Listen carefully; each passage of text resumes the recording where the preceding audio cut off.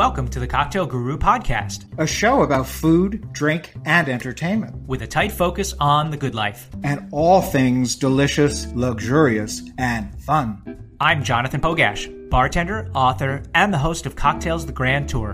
And I'm Jeffrey Pogash, wine and spirits professional, author, insatiable collector of culinary ephemera, and so people tell me, an engaging raconteur. And my dad. Okay, here we go.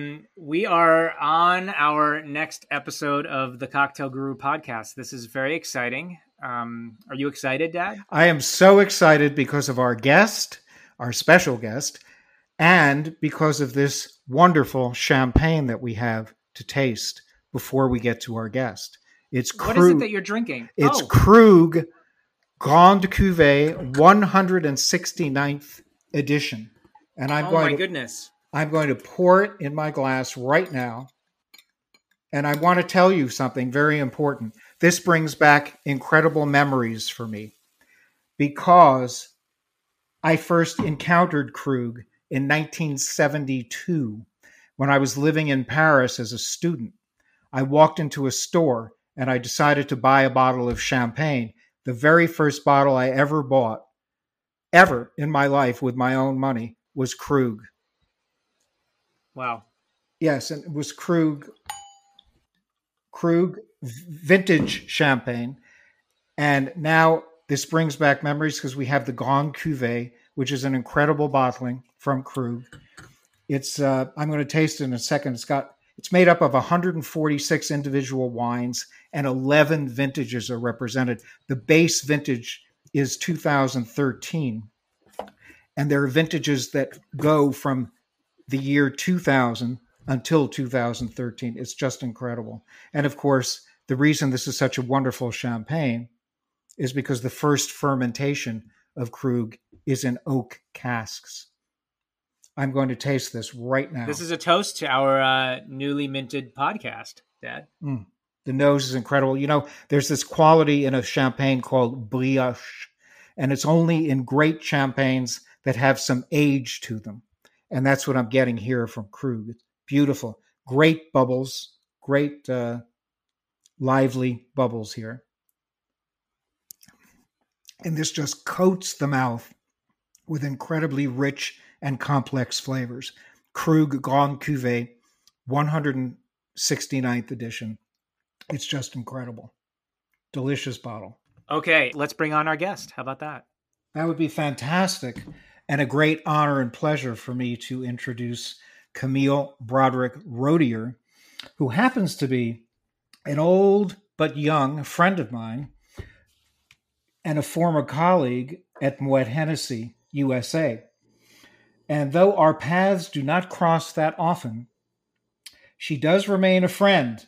We stay in touch, and I have followed Camille's career since we met approximately 16 years ago. It's been that long. And I followed her from her marketing of wines and spirits to her fabulous radio show called Camille's Dummy Hour on Nantucket Public Radio, of which I am a tremendous fan, of course. And I have to mention that when we worked together, I often said to Camille that she was my partner in all crimes gastronomic. And we will get into that a little later. I mention that because Camille's show focuses on food, wine, spirits, restaurants, and the people behind them. And let's not forget travel, because her show has taken us to different parts of the world in her quest to discover the very best that life has to offer. Welcome, Camille. Hello. Thank you for having me. What an intro. I know. This is, Dad wrote a book that he is dedicating to you. He's a writer at the end of the day. Yes, he is. Well, thank you. It's a pleasure to be with both father and son. Very, very wonderful people and very spirited people. Thank you, Camille. Well, it's just the beginning because we have so much to talk about, not just your radio show, but also your company called Juharo Productions, which creates beautiful documentary videos. And before we get into that, I'd like to say that we begin each episode, Camille, by asking our guests their favorite beverages. More specifically, the Stranded on a Desert Island drink. So do you have a Stranded on a Desert Island drink? I'm going to go to my one and truly only answer is champagne. I just can't get away from that. It kind of hits the morning, noon, and night criteria, the sad criteria, the happy criteria, the survival criteria. Yes, I think that would be my desert island beverage of choice. How did I know you were going to say that? I knew you were going to say champagne. You guys have known each other for a little while. Yes, and we've had many a glass of champagne together. Well, you've been involved in the industry for quite some time, and since I think it's since you were a teenager, I hear. Is that right? Yes, my first job. I don't even think I was legal to be working. I was a little bus girl at a little cafe that my mom was cooking at, and my sisters were waiting tables at. And then I worked at an ice cream shop, and then I was a host, and then I was a waitress, then a bartender, and it goes on and on and on. And then you got to, and I think maybe you were slightly older, you got to Nantucket, and you started working at the famous Walwinet Inn. Yes. So as we all know, one thing leads to the next, especially in your career. And there are these moments that just keep pivoting you and turning you. And I was actually in Los Angeles before I went to Nantucket, but I was working on Cape Cod at a place called Chatham Bars Inn. And that was my first managerial job out of college. I thought I was just going to wait tables, but then they offered me a management job and I took it on the spot. Always learned from that lesson to maybe think on a job proposal overnight, but I took the job on the spot, and that sort of just started my career. And I had worked at a place called Radius in Boston after that, which was voted one of the top 20 restaurants in the country by Gourmet Magazine when that was still in publication when I was working there. And I always call that part of my career sort of the boot camp of my training.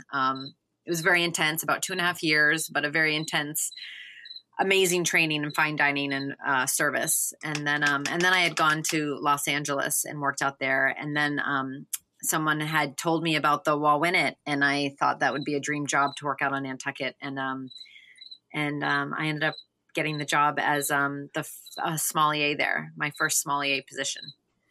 You see, I learned something. I thought you started at the Walwinet. Before Los Angeles. Yeah, no. Well, when it was the trajectory in my wine career. I think that's really the trajectory in my wine career. But going back to LA, you were at L'Hermitage, great hotel, and you were at the Beverly Hills Hotel in the Polo Lounge as a bartender. Yeah, and I don't think you know this story either, Jeffrey. I've saved all my good stories for the show.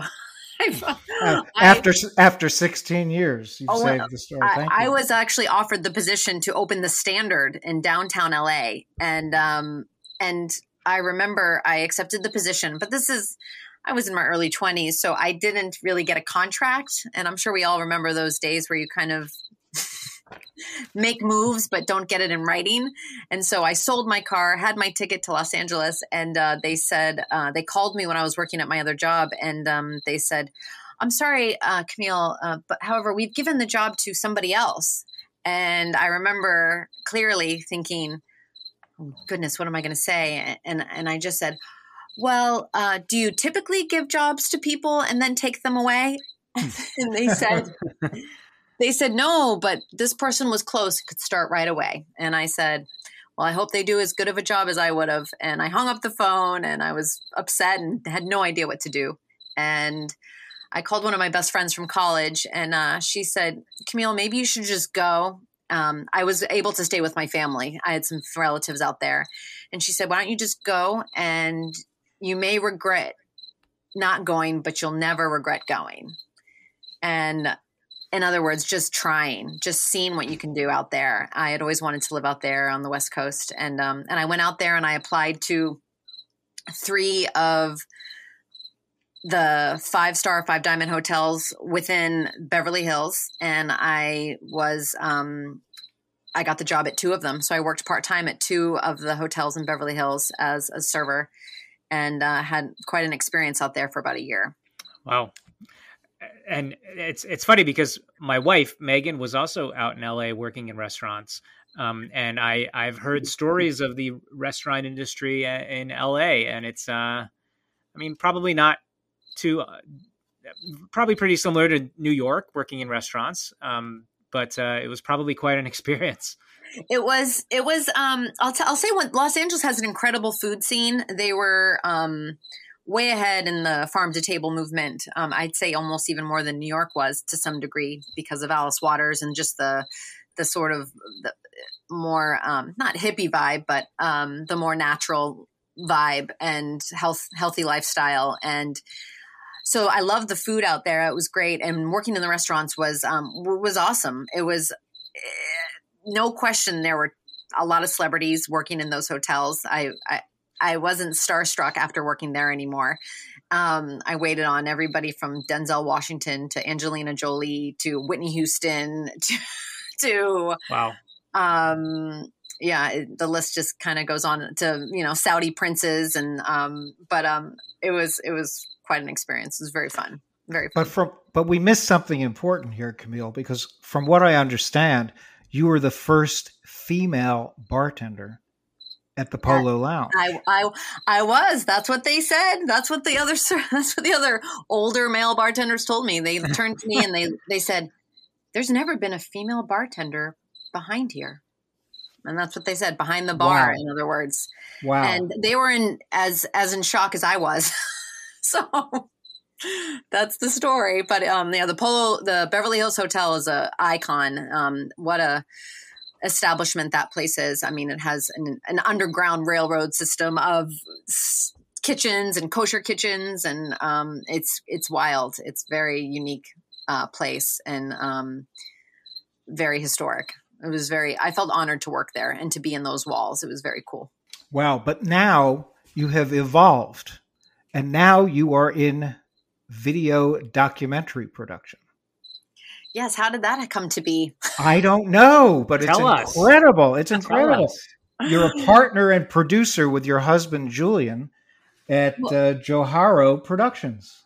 So leaping forward, I guess, 20 years or so, I met my husband. And funny enough, I did envision my partner in life to be somebody sort of in my industry or working together in some capacity. And I probably thought it would be somebody in the restaurant scene or in the wine world. But I ended up meeting my husband when I was working an event, and he was doing video and I was running the party, and we met. And since the day we met, we talked about working together and working on projects together. And so fast forward, 5 years, we've been married and have been running Joharo Productions, and we do video production for branding, marketing, social needs for great brands. And but the wine is kind of what started us. We did a lot of wine videos from the beginning. Well, Joharo is gaining recognition very quickly. And one of the reasons is the documentary that you produced called A Nebbiolo Story, which took first place, the grand award, in the very prestigious Wine Spectator video competition. That is incredible. It wasn't even our idea to submit the video. I was working at a great little farm to table cafe. I had opened this place called Saltbox Kitchen in Concord, Massachusetts. And during the time, I had met some great wine salesman, and he knew they were representing GD Vira, which is a great Barolo producer, great family. And he said, if you want to come meet him someday, you're welcome to come meet him. He's in town. And I said, great. And so I met him in the basement of an importing business, like in Framingham or it was just a very random meeting, and we just met and connected immediately. He's the Italians, as we all know, have a lot of charisma, but the Viras are very special people, and when you're with them, you just kind of fall in love with them. I think that's common with a lot of winemakers. But he was great, and he invited my husband and I out to film them and to shoot some footage and to just go out there. And we did exactly that. And we produced a video and we shared it with them. And they said, let's submit it to Wine Spectator. And we did, and we won. we were thrilled. Yeah, I also wanted to say that A Nebbiolo Story is an absolutely stunning visual documentary. I mean, visually, it is stunning. It's incredible. Well, thanks. Beautiful. Thanks, Jeffrey. And I know you have much more to come. And I did want to ask you about the newest project that you have going. And I didn't want to mention the name. I wanted you to talk about it because the subject is near and dear to my heart as it is to yours, because we have had much experience together with this particular product. Yes, we had come across an interesting company during our work together, my partner and husband, Julian, and I. And so they're called the American Truffle Company. And it was a truffle company that is trying to grow domestic truffles here in the US. And there was a story on them in the New York Times. And I thought, we have to talk to these people. I think it's a fascinating story. And a lot of our work is video, but it's storytelling. It evokes a lot of emotion and excitement and documentary style. And so we reached out to them and we ended up talking to them and working with them. And fast forward a year or two, we saw that there wasn't a beautiful story about truffles. And these are the non-chocolate truffles. These are the underground, savory, delicious, one of the highest priced goods besides drugs on the market, and edible drugs. So it's wait, edibles? Yeah. Have you heard of them? Have you heard of them? Well, I'm sorry. We're not talking about edibles. Okay. So we started telling the story, and we have gone to France and Italy several times, and out in California, and have interviewed many people, and have in the final edits of a documentary called Truffle Rush. And it's a story, an educational piece about truffles and the story of how they have sort of evolved over time into our modern era of fine cuisine. Now, you were in the Piedmont when you did your Nebbiolo Story documentary. Yes. And Piedmont, more specifically, the town of Alba, is the truffle capital of the world. Yes. But I wanted to add the white truffle capital of the world. And there's other parts that are, as we learn, there's white truffles around Italy as well. There's still some in Tuscany. And then there's a lot of white truffle that grow in Croatia and some other parts of Eastern Europe.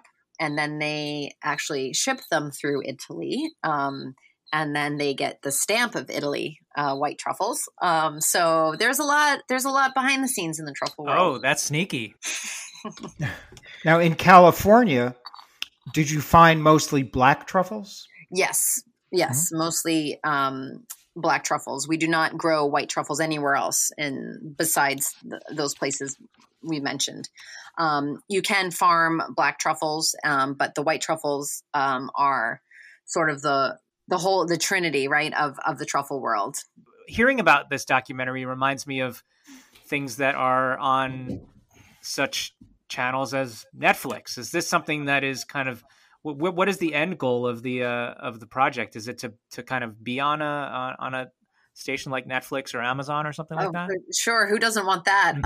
We are looking for a platform. I think first we'll finish the final edits and then submit it to some festivals and see what happens. The good thing is that, and then hopefully people will want to pick it up, or we've never really done this circuit or this sort of process before, so it'll be exciting, and I'm sure we'll learn a lot. But what's great is that there was a great truffle movie that just came out recently that Sony Pictures has produced, and so I think the world is learning more about them and maybe more interested in them. So we're hoping that there might be more of a demand for knowledge of these awesome mushrooms. And then if you haven't heard or seen the previews for Pig with Nicolas Cage, which is another truffle movie. Oh yeah. Yes. Yeah. Yes. Just came Yes. out. Kind of one of a kind, very, very interesting story. It's about a chef who lives in Oregon, and his truffle pig has been kidnapped. Quite an interesting plot. I don't know anyone who doesn't love Nicolas Cage, but I think he's great, and I'm excited to watch it. But again, another truffle movie. I think the more That's so truffle movies, the better. And all this talk about truffles Makes me hungry. It makes me hungry and leads me to you get to drink Krug. Well, I do, and I'm going to take another sip because you're talking about truffles, and I wanted to mention the fact that you and I had the opportunity to have several, if not quite a few, truffle lunches and dinners.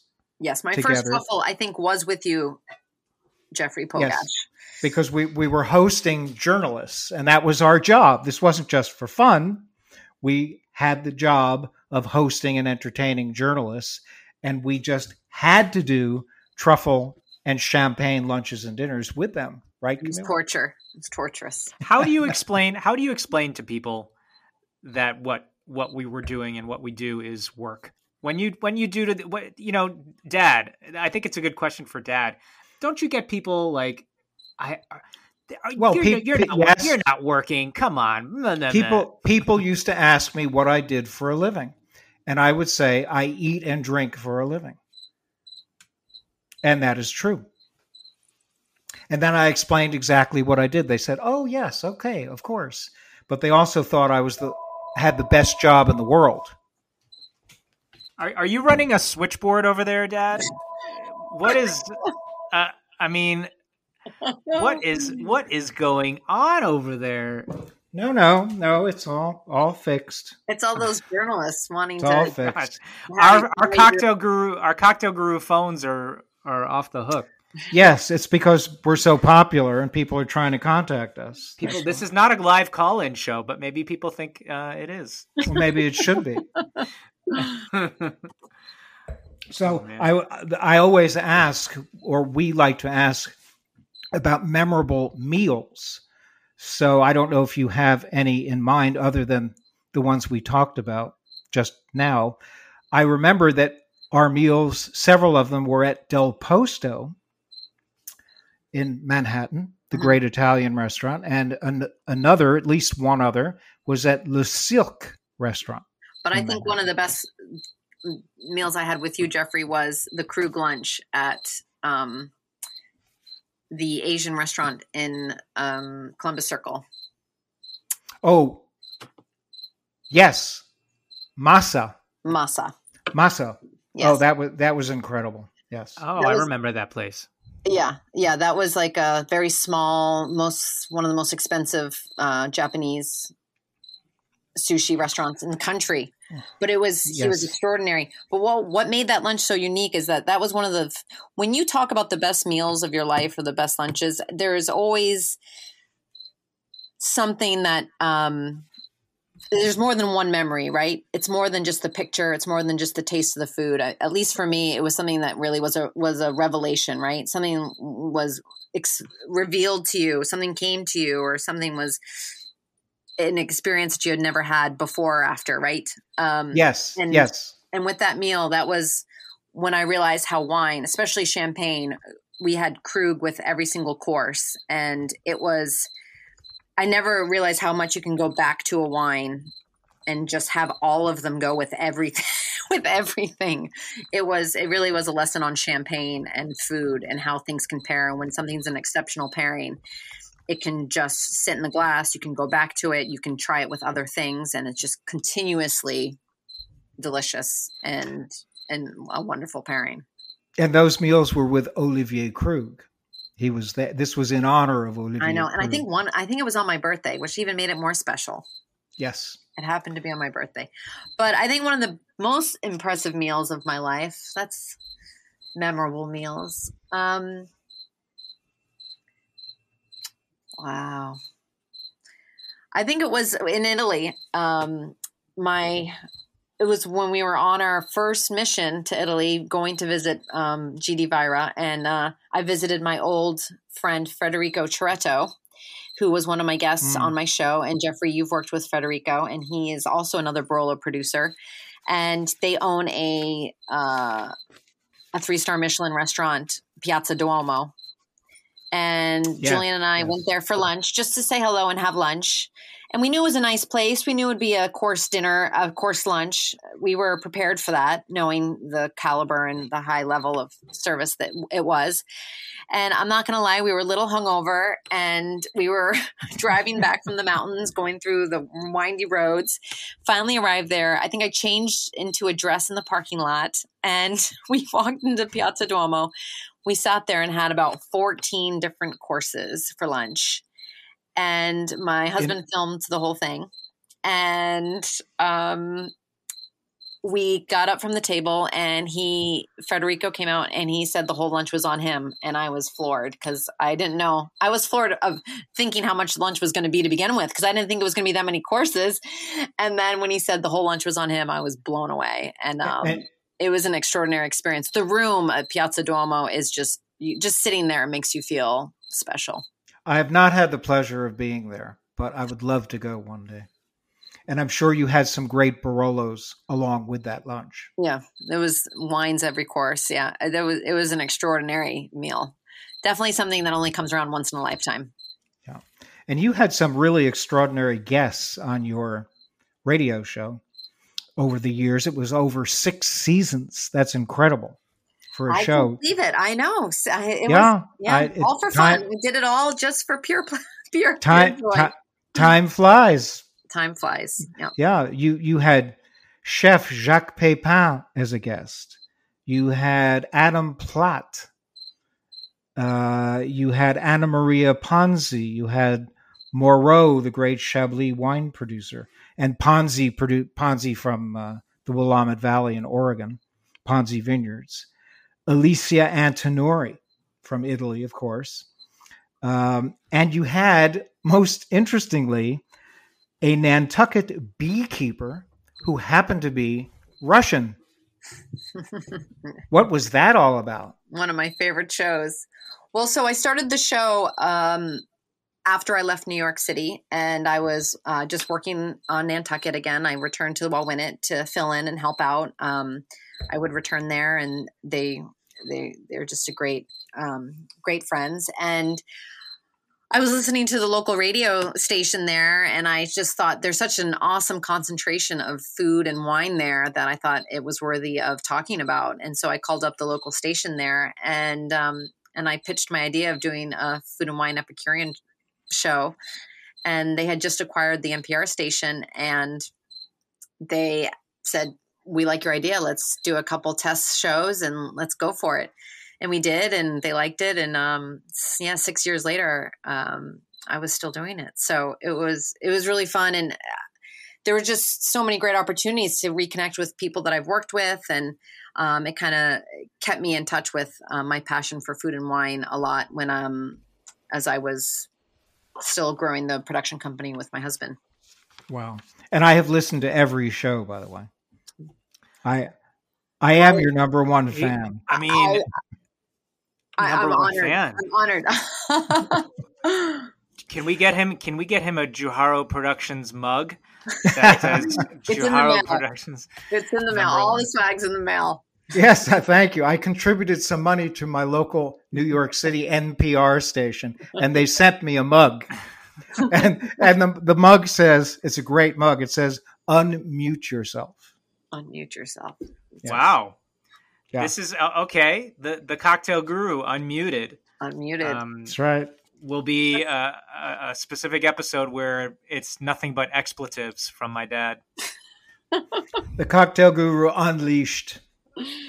Yes. See, as you two know, you've started your own show, and you are learning what it's like to host people and talk to people, but it wasn't too far of a stretch coming from a hospitality background to be a host of a show. I didn't have a radio background. However, it was exciting for me to talk to these people and to learn about them and talk to them. And it became just a new passion, which surprisingly led into my career now with my husband and doing interviews and documentary stuff and being able to have that dialogue and understand where the story is and what makes people want to talk and share and bring out their good stories. It's really special, and we're so thankful that we've had you on this show and that we've listened to these stories and that you've been able to reconnect with my dad, who's your number one fan, and that you are one of our early guests on our podcast. So we'd like to thank you very, very much, Camille. It's my pleasure. I would love to be a guest again, and hopefully we can imbibe together. And and I wish you the best of luck in your new venture as well. It's always exciting to start something new. Thank you, Camille. We will definitely imbibe Krug champagne the next time you're with us together. That's a promise. We will. And can we also invite the cricket? Can the cricket come too? As long as he doesn't drink much. Cricket party. Yeah, no, I won't. No. He'll be the driver. Well, thank you. Thank you so much, Camille. Thank you, guys. Cheers. You're welcome. Cheers. That does it for today's show. To learn more about future guests, visit thecocktailguru.com or follow us on Facebook, Twitter, or Instagram. The Cocktail Guru podcast is produced by First Reel Entertainment and distributed by Eats Drinks TV, a service of the Center for Culinary Culture, home of the Cocktail Collection, and is available via Anchor, Spotify, Apple, Google, and wherever fine podcasts can be heard.